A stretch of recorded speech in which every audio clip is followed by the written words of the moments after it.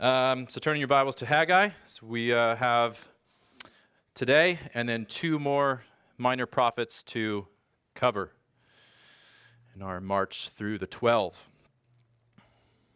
I said that leads well, what Marlene prayed leads well into Haggai because Haggai forces us to ask some questions.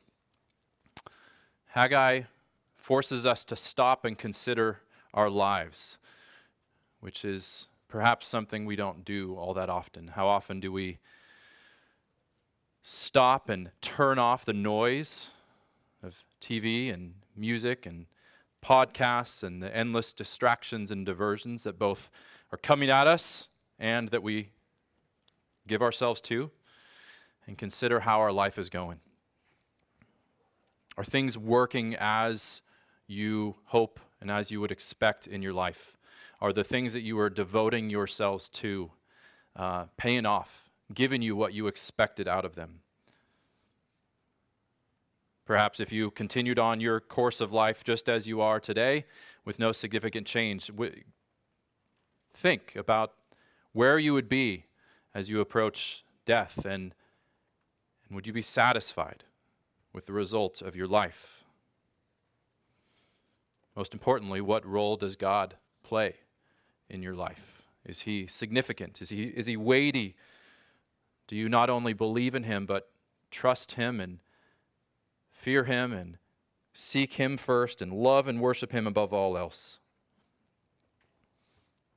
Have you tasted and seen that the Lord is good, and that it is good to both know him and be known by him?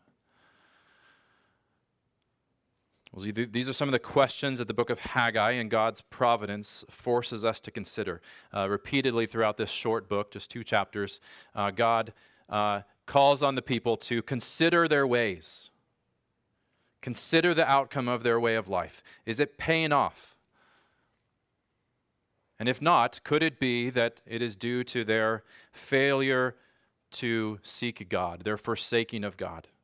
Could there be a connection between their slackness in pursuing God and the frustration and lack of satisfaction in their lives? And this was the fact. This was in fact the case for these people. And it certainly could be the case for us today. So, as Marlene just did so wonderfully, I would encourage you, just be in prayer for God to speak to you, as we sang about earlier as well. This is a book that forces us to reflect and to consider the state and direction of our hearts, our dispositions, our loves, whether we claim to believe in God or not, whether we claim to be a Christian or not. Is our life God-centered and God-directed? And does our time, our money, our energy, our thoughts, and everything that we give ourselves to reflect the worth and the goodness and the satisfaction that is in God? Or is God merely on the periphery of our lives, if he's there at all? Okay. Now, before we get into the text of Haggai, we need to understand a bit of the context, because about 100 years has passed between last week in Zephaniah and in the previous books that we looked at and where we are at today. So the last several prophets that we looked at were speaking to the people of Judah, the southern kingdom of Judah. Israel was split into northern Israel and southern Judah. So the last few were speaking to Judah. The northern kingdom had already been exiled and conquered and taken into exile. And these last few prophets were warning the people of Judah that the same would happen to them if they did not heed God's word, turn from their sin, turn back to God. In essence, all the curses that God had spoken of, warned of back in the book of Deuteronomy for faithlessness, for idolatry, would come upon them if they did not turn. And this is what has happened in the time period here. So since the time of Zephaniah, Judah was conquered and taken into exile, as God had said, by the Babylonians. So just give you some dates. First in 597, and then again 11 years later in 586 BC. Now, to give you a sense of the significance of this, recall with me some of the promises that God had made to these people. God had chosen this people and made a promise to these people, the descendants of Abraham, to bless them. He had promised to give them a land, this promised land of which the city Jerusalem and the temple there came to have a central and important role. So Jerusalem is within the territory of Judah. And he had also promised to rule over them through a kingly line from David. So you got blessing of this people, the land, especially Jerusalem and the temple there, and then this kingly line. And all of this is not just about the Israelites. No, God had said way back in Genesis 12 to Abraham, I will bless you and your descendants, and through them I will bring blessing to all the peoples, all the nations of the earth. So this is God working out his grand global plan to bring blessing to all people. And this covenant or this commitment on God's part runs throughout the Old Testament. This is what God is up to. This is what God is doing. And so at this point in the story, as Judah, Israel's already been taken to exile. Judah now is in exile. It seems to be the loss of all hope. It seems that God's promises have failed, though not without reason, because they have been faithless. God's people are removed from the land. The temple is destroyed. And the reign of David's line seems to be finished off. The king is deported, and instead of him, Babylon sets up a governor over the land who is a Jew but is not from the line of David. So, again, God's promised blessing of this people, and through them all the peoples of the earth, all this grand plan that God is bringing about seems to have been finished, seems to have failed. And again, this was ultimately done by God because of their sin. But as we've seen, these prophets not only warn of this judgment to come if there is unrepentance, but they always offer hope. They always put these promises of something that God is going to do in the future, this glorious plan that God will bring about for his people, that this glorious future of a remnant that God would save, and he would, as we've seen in the last couple of weeks, delight over and sing over and just in wonderful language. This was not the end. It was clear that judgment and exile would not be the end. And so with Haggai now, about 100 years has passed, that glorious future has come about, sort of, in part. So historically, the Babylonians who had conquered Judah, they were, within a few decades, conquered themselves by the Persians. The Persian Empire began to grow about this time. And quickly after this, the Persian king gave a decree that the Jewish exiles could return to their land, could return to Jerusalem. And they did this over a period of many decades, but originally about 50,000 of them returned to Judah. And right away they began to rebuild the temple that had been destroyed.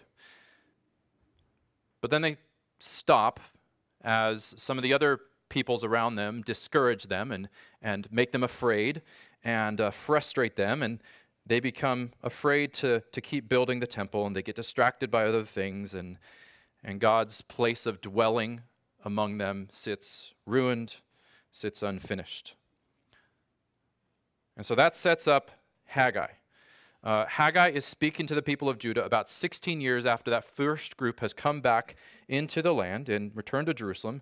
We actually know the exact dates, like to the day, of Haggai's 4 prophecies.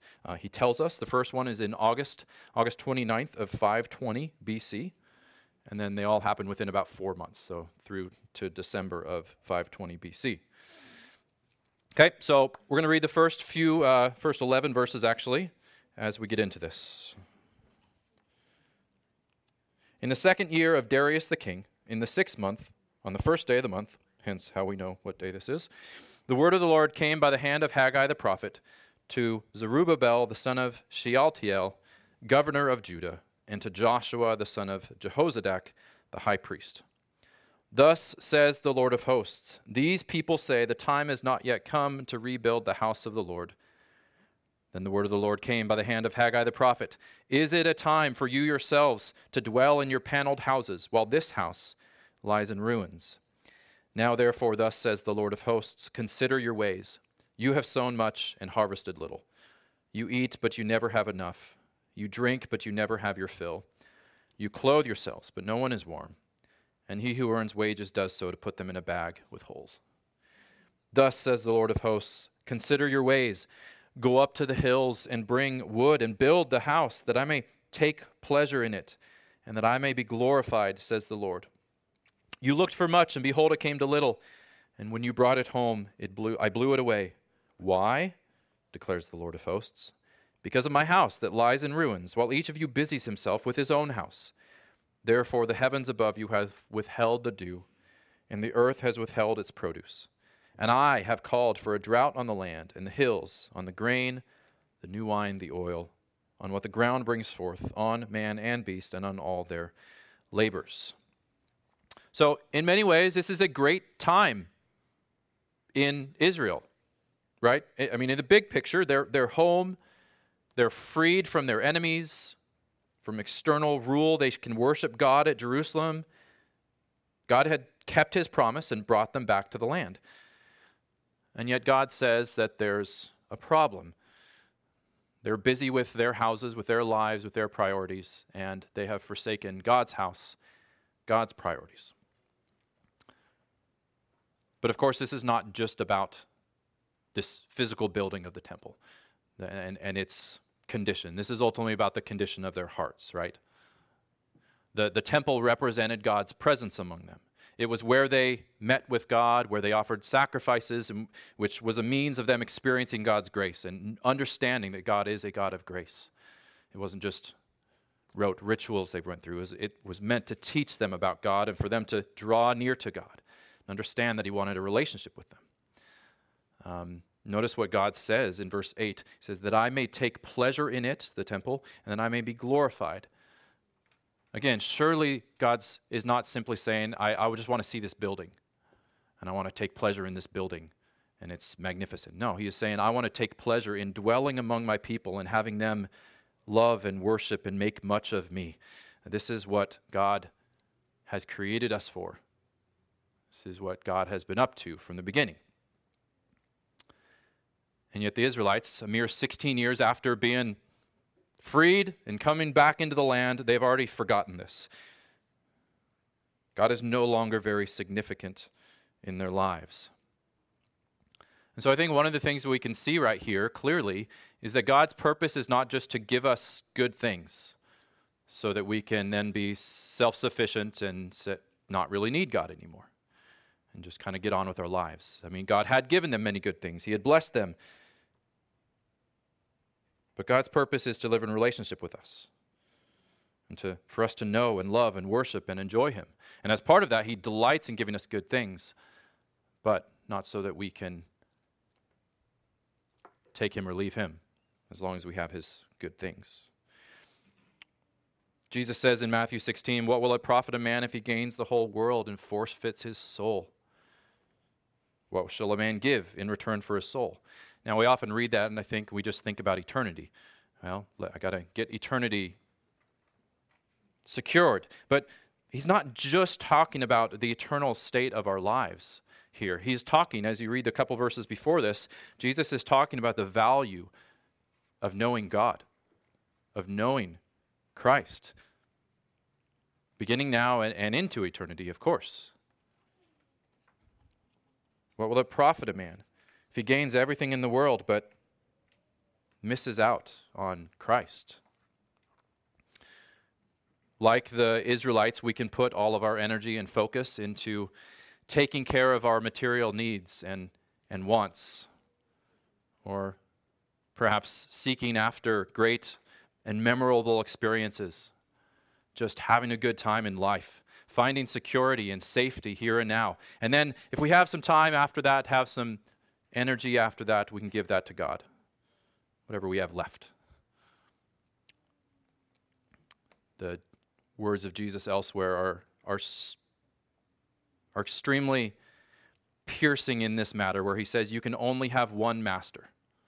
You can't actually serve two different things.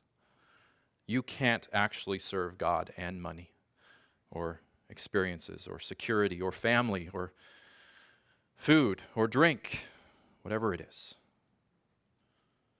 But if God is your master, if you come to God, you come to the one who delights to give good gifts to his children, who feeds the birds and clothes the flowers of the field, will he not, of course, take care of you, his child?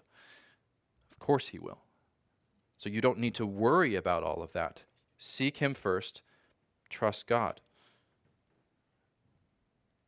And so all of these commands that God gives us to seek him first, to love him above all else, to have no other gods before him, all of these are not just mere commands. They're also invitations to see that he is good and satisfying, that there is satisfying life in him, that he will take care of his people. And so this is what God is doing here and what God is saying through Haggai. But to drive home the point, he calls the people, as we've seen, to consider their ways. And in this, he's calling them to consider how their toil, their work, their efforts have been frustrated. In verse 6, he says, they've sown much and harvested little, eaten but never had enough. They clothe themselves, but no one's warm. Their wages go into a bag with holes. This is just poetic language to convey that God has frustrated them, left them unsatisfied. He's kept them from finding joy in life because they have forsaken him. So there's a general principle here, right? Obedience to God brings blessing, and disobedience to God brings frustration, brings dissatisfaction. This is essentially the message of the book of Proverbs, right? There's this essential general rule to life because life is under God, and God sets it up this way. Now, we also know that not every difficulty in our life comes about because of a specific sin, such that we can just say, well, I can just kind of fix this area of my life, and then kind of I can control God, and God's going to have to bless me, and we'd be free of every difficulty. The book of Job makes this abundantly clear, as does Jesus' life and Paul's life. We can't immediately connect every difficulty in our life to a sin that we can just get rid of, and life will be free of difficulty. And yet, it is clear here and elsewhere that God would at least have us consider that there may be a connection between our sin and the frustration and dissatisfaction and difficulties in our lives. Consider your ways. That's what he's saying here to the people of Judah. Now, this is certainly the case if we refuse to come to God at all. If we refuse to recognize God, to acknowledge God, if we are trying to live and rule our lives apart from God, refusing to repent of our sin and receive the salvation that is in him. We are made, again, to be in relationship with God. And if we reject this, there will be curses, like we see here in our life. But this also certainly has relevance to those of us who have come to God in faith, but are distracted, perhaps building our own homes and lives while God's house remains in shambles. Now, we know from the New Testament that this physical temple, of which God is calling the people of Judah to rebuild, was a temporary symbol or shadow of an eternal reality. That the place where God now dwells amongst his people isn't a building. We don't call this building a temple. This isn't a message about a building project where that you need to give to so we can. That's not the main point going on here. No, God dwells among his people. And he does this both individually. He dwells within us, those who have turned to him in faith, but he also dwells among us corporately. We are the temple of God. We are where God delights to dwell.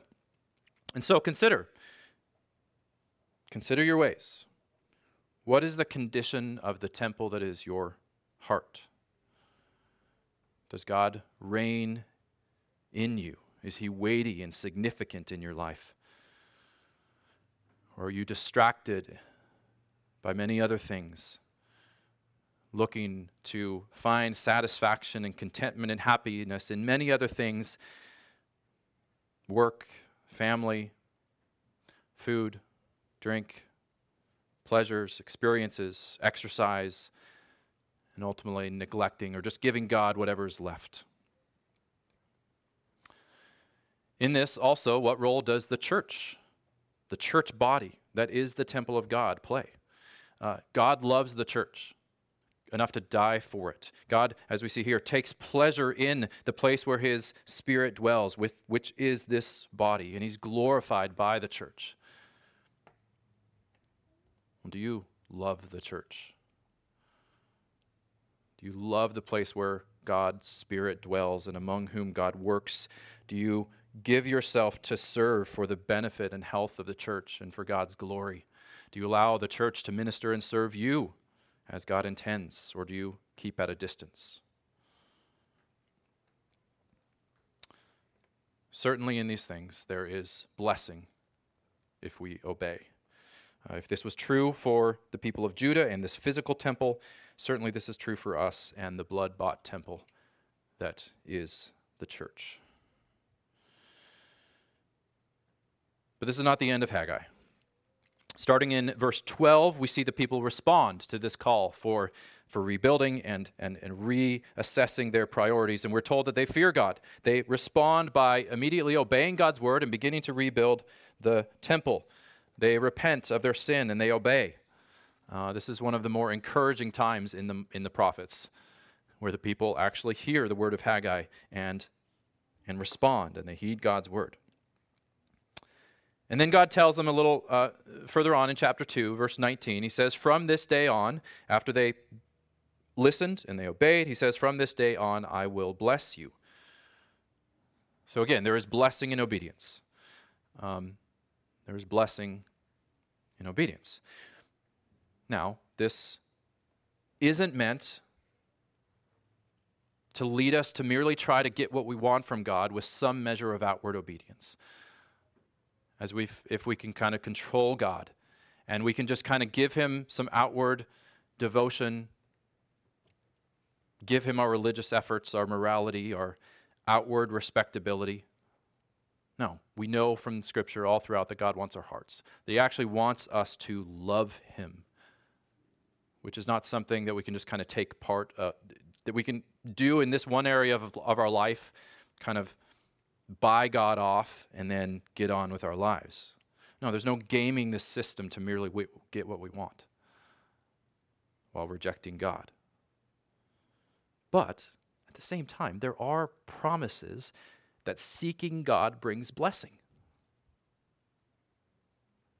God is not opposed to drawing us to himself, in part with promises of rewards, some of which come in this life and some of which come in the next. God gives us promises that he is good and rewards those who seek him. Hebrews 11:6, whoever would draw near to God must believe that he exists and that he rewards those who seek him. God is not opposed, as part of the means of him drawing us to himself, to show us his goodness and the goodness of coming to him.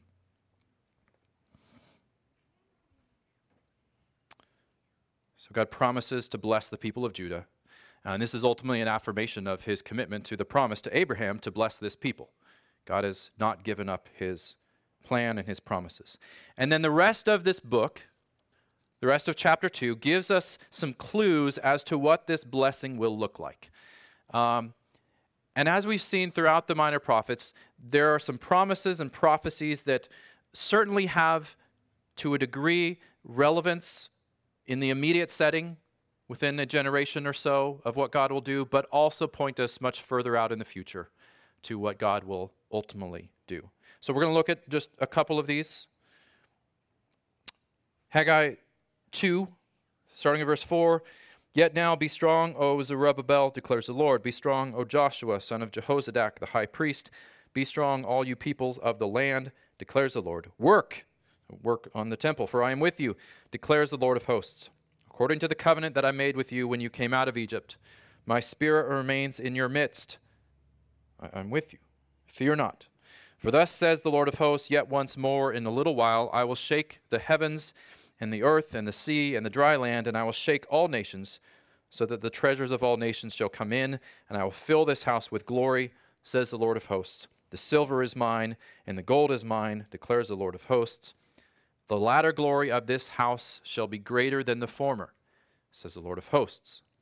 And in this place I will give peace, declares the Lord of hosts.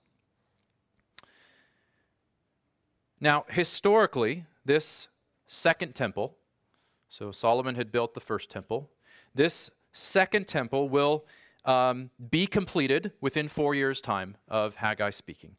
And more exiles will come. We read in the books of Ezra and Nehemiah, exiles will come back from Babylon. And then just before Jesus is born, Herod the Great actually goes on a massive renovation project of this temple. And by the time of Jesus, we know from some statements made in the Gospels that it is truly magnificent. Like, it is a sight to see. It has some glory. And yet, if you know your Bibles, or history for that matter, this also brings up some questions. Because Jesus comes along and makes some very startling statements about this temple. In what would have sounded extremely arrogant to the Jews, he claims that something greater than the temple is here, referring to himself. And then he goes on on more than one occasion to predict that the temple would be destroyed, and he doesn't seem to be too upset about this. And then he implies that the real temple is actually his body, crucified for sins and resurrected. And then historically, this is what happens. We know that the temple is destroyed. This temple was destroyed in 70 AD and has never been rebuilt. And so the final glory of this temple, the latter glory of this very temple, is certainly not greater than the previous temple. The promise that this would be a place of peace is certainly not the case with the city of Jerusalem. Much the opposite. So what's the point of all this? Well, through Haggai, God is leading the people to hope in a temple filled with glory, to which all of the nations come and bring their wealth, and at which there is peace. And this temple is ultimately Jesus, who is the radiance of the glory of God, exact imprint of his nature. He shows us who God is, and he is the Prince of Peace, and he brings us peace. The author of Hebrews states this clearly in saying that the physical temple system with these priests and sacrifices is merely a copy and shadow of the heavenly realities. That Jesus enters into a greater and more perfect tent or temple, not by the means of the blood of bulls and goats, but by the means of his own blood. All along, the temple system that God had set it up, but it was pointing forward to and preparing for Jesus, who brings us peace through his death and resurrection, and who is God's presence among us. And so the greatest blessing of God comes not through our obedience, though there is blessing in obedience, but ultimately the greatest blessing of God comes not through our obedience, but through Jesus. Salvation is not simply offering up the extent of our obedience and our righteousness and our worth and our seriousness and authenticity, but laying claim to Jesus' obedience and righteousness and worth by faith. All along, God's plan has centered on and culminated in the person and work of Jesus. And this is so that salvation might be truly of the Lord, his work, so that we might see his goodness, his all-sufficiency, his glory, and so that we might forsake all boasting in ourselves and what we have done and offered to him, and boast singularly in him alone. So this is what God is preparing for in Haggai. And then finally, the last few words of the book continue to point forward to Jesus. Beginning at verse 20, says, "The word of the Lord came a second time to Haggai on the 24th day of the month. Speak to Zerubbabel, governor of Judah, saying, I am about to shake the heavens and the earth, and to overthrow the throne of kingdoms. I am about to destroy the strength of the kingdoms of the nations, and overthrow the chariots and their riders. And the horses and their riders shall go down, every one by the sword of his brother. On that day, declares the Lord of hosts, I will take you, O Zerubbabel, my servant, the son of Shealtiel, declares the Lord, and make you like a signet ring, for I have chosen you, declares the Lord of hosts." Now, it may not be immediately clear what this has to do about Jesus, or what this is speaking of at all. But what is significant here is that Zerubbabel is a descendant of David. The line of the kings that God had promised would rule over Israel, and the line which was interrupted by the exile. He is the grandson of the king who ruled when Judah was conquered by the Babylonians. And at that time, God had actually spoken through the prophet Jeremiah, saying, "Though you were the signet ring on my right hand, yet I would tear you off." So the signet ring is a sign of authority, that God is bestowing some authority and rule on this king. And God had spoken to Zerubbabel's grandfather and said, "I would tear you off." But here, God tells his grandson that he will make him like a signet ring, reaffirming his commitment to the line of David. What's more, many other prophecies leading up to this point had spoken of a righteous king to come from the line of David. This is one of the messianic major themes in the Old Testament that we see culminating and being fulfilled in Jesus. So just to read one significant one in Jeremiah 23, "Behold, the days are coming, declares the Lord, when I will raise up for David a righteous branch, and he shall reign as king and deal wisely, and shall execute justice and righteousness in the land. In his days Judah will be saved, and Israel will dwell securely. And this is the name by which he will be called. The Lord is our righteousness." So it may seem like these promises, like this one, would be fulfilled in someone like Zerubbabel, or fulfilled in a time like this, when the people have come back to the land and God has restored them, the temple is being built. And you might be tempted to think, is this the one promised? Will this be the time of God's salvation? But ultimately, these promises are not fulfilled in the life of Zerubbabel. We actually know very little about Zerubbabel after this point. This is where many of the Old Testament prophecies leave us. Looking forward, looking for fulfillment in various kings and individuals and times of peace and prosperity, but always being let down. But there is one place where Zerubbabel is mentioned, a couple places actually, and that is in the two genealogies we have of Jesus. God is keeping his promises to bring about this righteous branch, this one who executes justice and righteousness, who is a truly good ruler, but who also is the Savior from the line of David.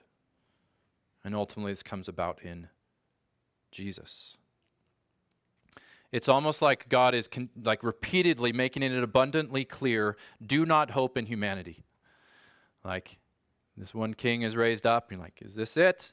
Is this the righteous king who will save us, bring us peace? Nope, clearly not it. Is this the time? Things seem to be going well. Nope. Do not hope in humanity. Do not put your hope ultimately in any human ruler, king, even in a temple made by human hands. Do not put your hope in your own ability to stay faithful. Don't look within yourselves for salvation. Don't look to any government or ruler or movements or causes for salvation. No, look singularly to the Lord. Again, salvation is of the Lord. Everyone who calls on the name of the Lord will be saved, is what we are told repeatedly. And it's in this way that God fulfills his promise to bring blessing to all the peoples of the earth, as he blesses the descendants of Abraham. God's plan was always to bring glorious blessing to all peoples through Jesus. And what he does, as we turn to him, is not only save us objectively for eternity, remove our guilt and shame, though he certainly does that, but he also begins to change us subjectively. His Spirit is not only in our midst, as here in Haggai, but is in us and among us and leading us and guiding us and convicting us and strengthening us and reminding us of God's promises. In other words, the salvation that God works in us bears fruit. He works in us to increasingly love and worship and obey him, and to commit to a church where we grow, where we serve and are served. And he leads us to do these things not just outwardly, not as an attempt to try to secure or maintain his affection. Again, God is not just creating us to look good on the outside. God is actually changing our hearts to love him because he has already loved us in Jesus. So, consider your ways. Consider the state and condition and direction of your lives, of your heart. And what role does God's presence and God's glory play in it? As you come to the end of your life, will you be satisfied in the rewards and the payoff that has come? Or have you given yourselves to things that do not bring life? Let's pray.